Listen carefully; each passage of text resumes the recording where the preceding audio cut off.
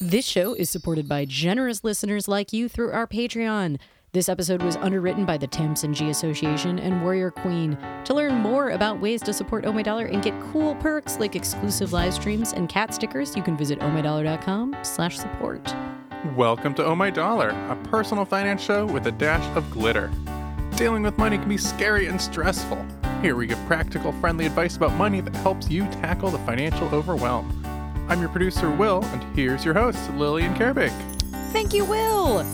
So I'm super excited about today's guests. They are just delights in real life, and hopefully you'll get this over the air. But yeah, David and John, I'm so excited to have you on. Thank you so much for having us. Yes, definitely. We're excited to be here. And You're being too kind. And I was on your show a couple months ago, and then we met in person at FinCon, which is the financial blogger nerd conference in Florida, which was being Florida in its weather-ish. So, Yeah. But you all are based in Colorado, right? Correct. Yeah, we are in Denver. That's where we record the Queer Money podcast, where we are currently right now in the closet. Oh, awesome. We actually record in our walk-in closet. The irony of being in the closet to come out of the closet Exactly. on air. All right. Well, I would love to hear a little bit about your personal stories. How did you end up caring about finance? How did you end up this is a large part of your life now. So how did you end up talking about finance? How did you get into Our this? whole life now. Yeah. So if we go all the way back, I really didn't care that much about finance. What I cared about was making a paycheck. So my very first job, first full-time job, was at a mutual fund company. So this is David, and that kind of got me interested in the idea of money and how it affects our lives. It was later, after John and I got together, that we actually started going down the personal finance route. But all during the time period afterwards, until I quit my job this past April, I have always worked for financial services companies. And were you a nerd about it in your own personal life when you first started working in financial services, or was it just kind of a job to you? It was a kind of a job. Although I will say, back in the day when the internet first came to life, I used to go online and check stock prices, which I guess that makes me a little bit of a money nerd, but it didn't have a major impact on how I lived my life and how I spent my money until after John and I got together. And what changed when you got together? Our aha moment of when we realized David finally achieved happiness, and then he realized that his finances were all messed up. Yeah. I think what happened is we had our aha moment when we confessed to each other that we had $51,000 in credit card debt. That is a lot of debt. Yes. Just a bit. Right. And one thing to keep in mind is that was 12 years ago. So that probably is more like $60,000 to $70,000 in credit card debt today. So did you build that up kind of gradually and then all of a sudden realize at that 51,000 number that like, oh, this is a moment? Was there anything that kind of happened to you to make you go, oh my gosh, was there a snap moment? Yeah, so this is John. So I would say that David's snap moment was asking me to be his boyfriend, because that's when he all of a sudden acquired an additional $30,000 worth of credit card debt. So I brought most of the debt to the table. And it wasn't an oh snap. It was words we can't say on the air. So yeah, this is John. I brought $30,000 of the debt to the table, but neither of us really. None of it was because of an emergency or because of a health scare. It was all simply just due to unconscious spending and not necessarily understanding how credit cards work. Most of my purchases were slightly bigger ticket items. I was a fashion queen. I needed to have new clothing every weekend when I went out, so I had stupidly expensive jeans and T-shirts and more shoes than Imelda Marcos.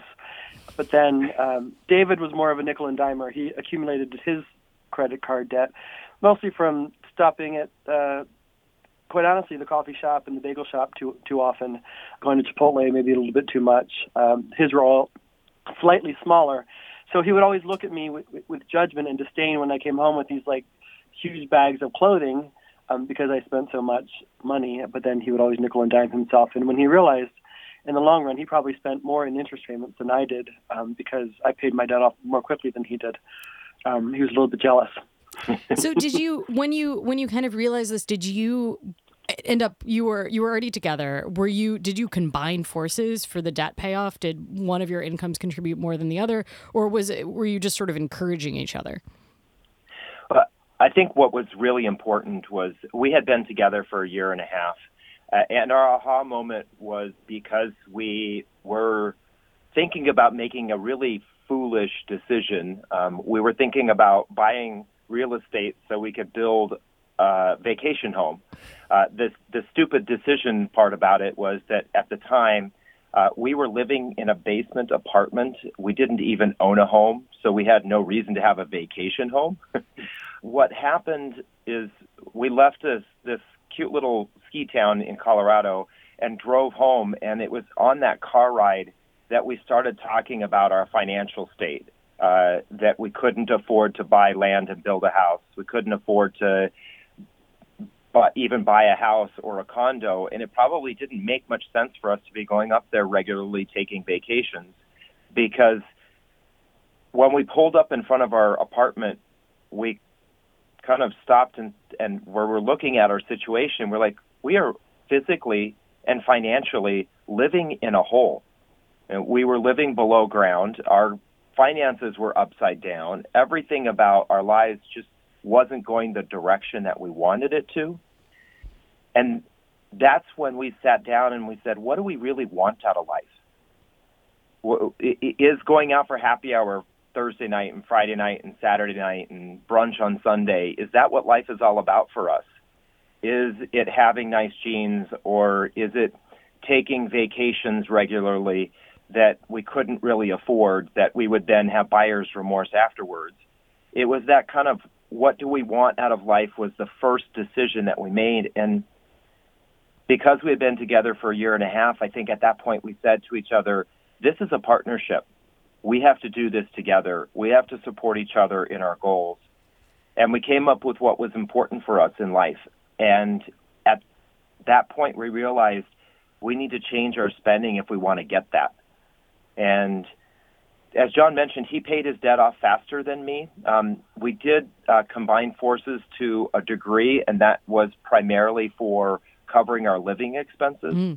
But then we each tried to cover or pay off our own debt. And John at the time was making a little bit more money than me, so he had more money to put towards his credit card debt. And as John mentioned, I slipped up a little bit more often than he did because I kept up with some of my small spending, which I put on my credit card, so it did take me a little bit longer. I can tell you two have talked about this before. So I'm learning all about this for the first time myself. So did you feel like, was the drive to become debt-free, was it a moment of, was it driven primarily by financial goals, or was it because you were like, hey, I would like us to be in the position of being able to buy a house or buy a vacation home at some point in the future, and we can't do that? Or was it more about kind of the feeling of being debt-free and the options that it was going to open for you? Yeah, so I think this is John. For us, we just kind of had that aha moment, and we're like, we're not happy with where our lives are. And I was also in financial services. I spent 12 years working for a Fortune 500 company. And here we were helping other people with their money, but we weren't helping ourselves. And we knew that we were making a decent amount of money, that we should have had a much better quality of life than we did. At the time that we were renting a basement apartment, we had a lot of friends, mostly straight friends, who were getting married and building houses and having children. And at that time, that just not only was marriage equality not available to us, but we just couldn't have afforded those things in our life at that time. It made no sense because our peers could. And a lot of our peers, a lot of our friends are in the industry, so we kind of knew about what they were making as well. And it was just the realization that if we continue to do what we're doing, we're not going to have the best quality of life that we know that we're capable of having. And it was when, like David said, when we realized the fancy jeans and the happy hours and all that, while they were great and we enjoyed it, they weren't really fueling our soul. Yep. And we realized that what we most wanted in life was to, number one, travel extensively, but not do it on credit anymore, to save for a comfortable retirement, and to give back to our community. And at the time, we couldn't write a $10 check to any cause without it actually penalizing us in the long run. Mm-hmm. So there's no point in helping other people if you're just going to hurt yourself even more. Yep. So we thought we got to flip this around, and we knew enough from working in the industry that we could turn our situation around, and if we buckled down pretty hard, we could do it pretty quickly. So that's what we did, and we paid off our debt in 2.5 years. That's awesome. So, and you've kind of transferred. One of the ways that you're giving back now is that you have your show, the Queer Money podcast, and you're doing a lot of work on particularly queer finances and letting people kind of look into the fact that, you know, trying to fuel their lifestyle with debt isn't necessarily going to make them the happiest in the long term. So was that driven by your kind of feeling that queer folks are less likely to have access to financial information or resources than straight folks? Was there a reason that you particularly wanted to focus on the queer community? Sure. So this is John again. Towards the end of David and I paying off our debt, we started to write a book. And when we had a rough manuscript written, we shopped it around to different agents. We got a lot of positive feedback on it, but nobody would take us on. And someone reached out to us and said, well, no one's going to take you on as a client because you don't really have a platform. You don't have a radio show. You don't have a blog. Nobody's following you. We thought that having the book was the platform, but we were confused. And so we used that information. We kind of dabbled into blogging for a little bit, and we realized that we liked it. We had a lot to offer, but we were speaking at the time to everybody. And when we went to our first FinCon conference, which was in 2015 in Charlotte, we realized that at the time there were about 900 to 1,000 people there doing similar stuff to what we were doing. And we noticed that there were military spouses and mommy bloggers and all sort of niches, all different blogs trying to target a different community. But nobody was targeting the LGBT community. And one woman even said to us, she said, why are you trying to be Dave Ramsey? She said, he's got that market captured.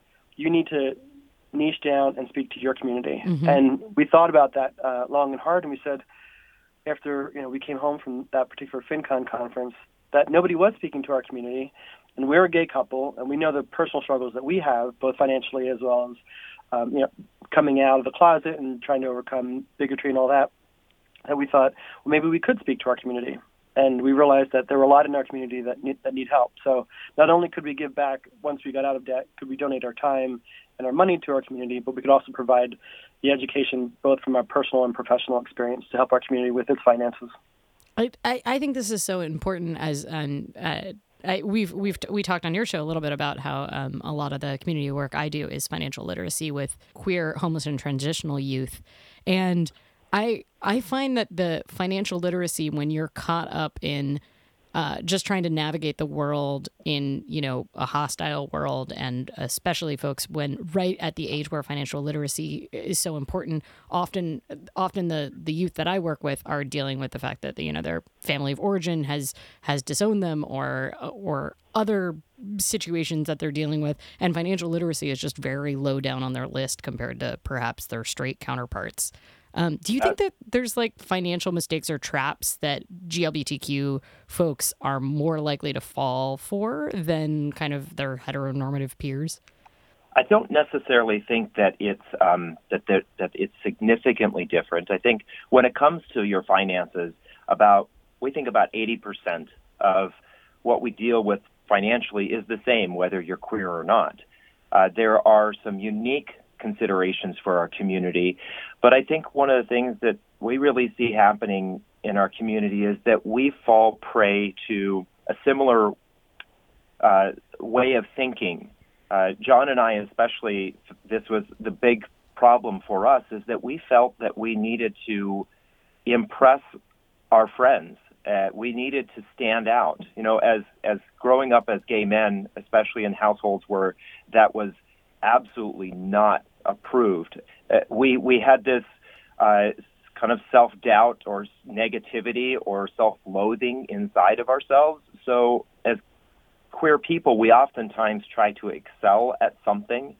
And one of the easiest ways to excel in this world is to make people think that you're fabulous, whether that's fabulous because you drive a great car and you live in a beautiful house, or that you have the most pets and you eat all of the right organic foods. It's not more dogs. right. We can easily fall prey to wanting to impress other people at the cost of our financial security. Mm-hmm. And John and I, that was one of our biggest problems, is we felt like we needed to do this. We were trying to fill other people's desire to be around us fill it with our desire to make ourselves feel whole. Mm-hmm. And that's not the right way to do that. Yeah. So one thing that I hear a lot from the youth I work with is that they are just generally distrustful of financial institutions. And and one of the reasons that they are is that they're like, oh, I don't want my money to go to supporting homophobic causes, right? So like a lot of the big banks and big investment firms donate money to political candidates that might be like literally trying to destroy me, as far as I can tell. Right. Yeah. So like, how do you do research in trying to find someone, trying to find a financial institution that you feel like is a partner and supports the community and isn't homophobic? How do you do your research? I think one of the first things is we need to understand is that these institutions are they're businesses that are trying to make money. So they're going to do what's necessary to keep them going in business. So sometimes we may find that there are institutions that are somewhat speaking out of both sides of their mouths because they need to appease multiple demographics, right? There isn't a LGBT brokerage firm or an LGBT bank. Those things don't exist. So there isn't one that is 100% focused on our needs and the desires of our community. But there are ways for us to see what it is that those firms are doing to help and support our community. And typically what you'll find is that there are some research tools you can use. There's the HRC index, where a lot of financial firms are receiving 100s. Although John and I like actually to go a little bit deeper, there's an exchange-traded fund called EQLT. They do research much differently than the way HRC does it. They actually ask the employees whether or not that company is doing a good job at enforcing or appreciating the unique needs of the LGBT community. So these companies, these financial services companies that are a part of that index, actually take it to a higher level than the ones that are a part of the HRC index. And I will say, John and I used to work for a firm that consistently would get a 100. And while we worked at that firm, we begged them to provide collateral or material that showed LGBT couples or that had some sort of slant that would make it easier for an advisor to work with someone who was queer. And the company consistently told us again and again, no, they would not do that. So you may be getting a 100, but are you actually doing the work? That's our question. Definitely. I think other things that you can do, too, is there are more and more financial services firms who are starting to include LGBT people in their collateral and their marketing. You can easily find that by Googling or going onto YouTube. And then there's also more companies who are trying to understand our community more, and they provide an immense amount of resources for David and me to help with our cause, in that they're doing a lot of studies and surveys of the LGBT community as it relates to finance. And you can find that on Google as well. So if you see companies that are trying to engender our community in those ways, those would be the companies I would maybe lean towards. That's really cool. Those are some great resources for folks. So is there anything else as we wrap here? Is there anything else that you want to impart upon our listeners about money? I think one of the most important things about money is to remember that for our community, it is more so than the straight community. It's a tool that we can use for good. We, as a community, we know, especially our transgender brothers and sisters, with what's going on with the federal government right now, are faced with issues that can impact us to the very core of who we are. And if we are struggling financially because we're making not the best decisions, because we want to go to brunch on Sunday, or because we need the right pair of jeans, or to shop at the right stores, have the right kind of dog, if we're sacrificing our financial strength, that is also sacrificing our community.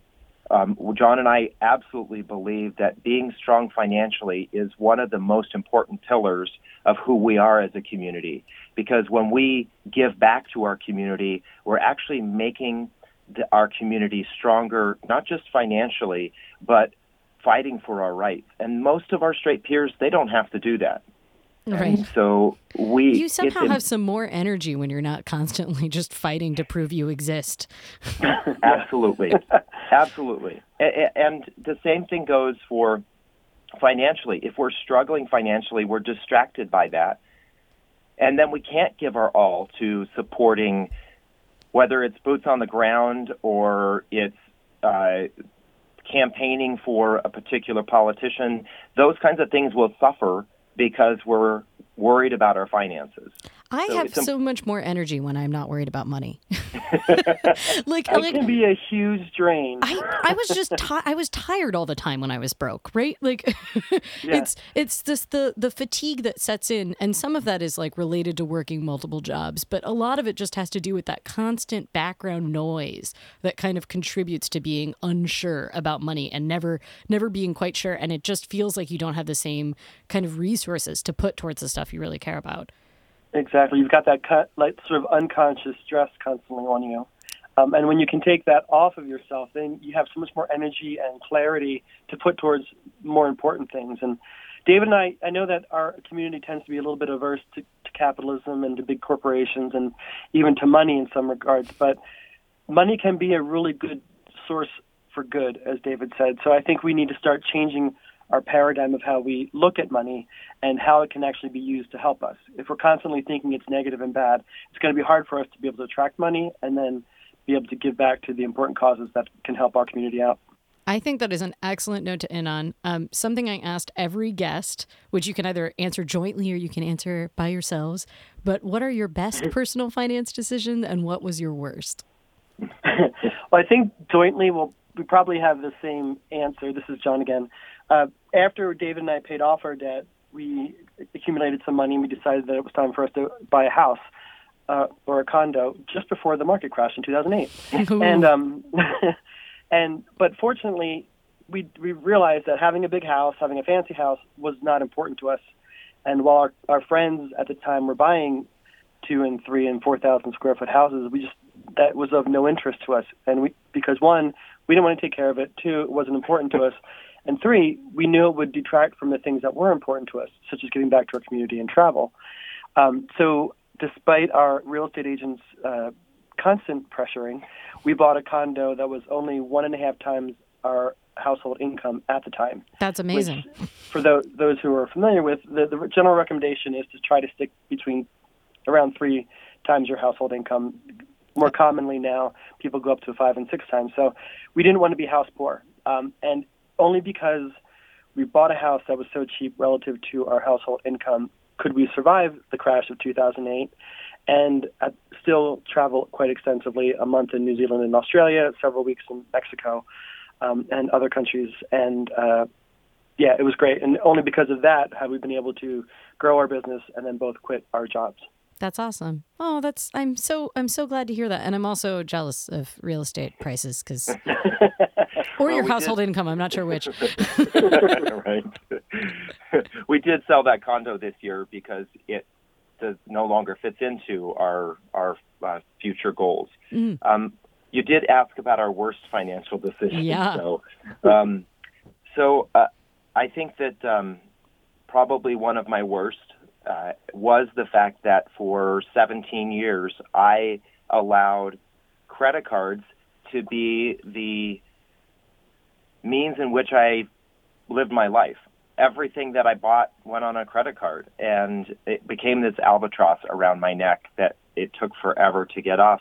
And that was something that was whether it was $2 or $2,000, I was predominantly putting it on my credit card and not paying it off. So there wasn't any benefit to getting the points that I was getting or the rewards I was getting, because I was spending way more money in interest fees than any sort of reward I could have ever gotten from those credit cards.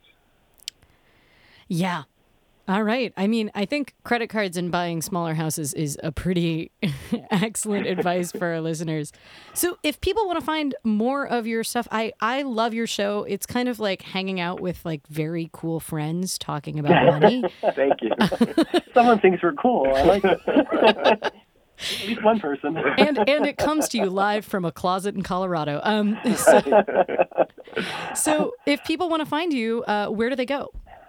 Yeah, so we're pretty much debt-free guys everywhere. That's our website. That's Instagram, Twitter, Facebook.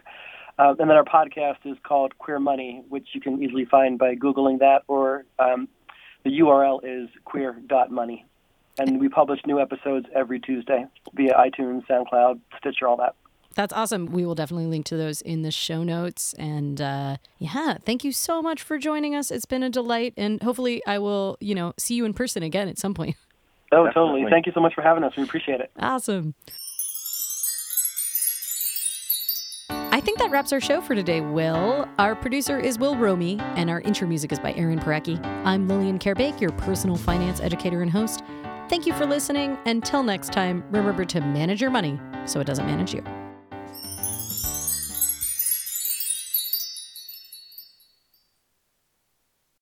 When you make decisions for your company, you always look for the no-brainers.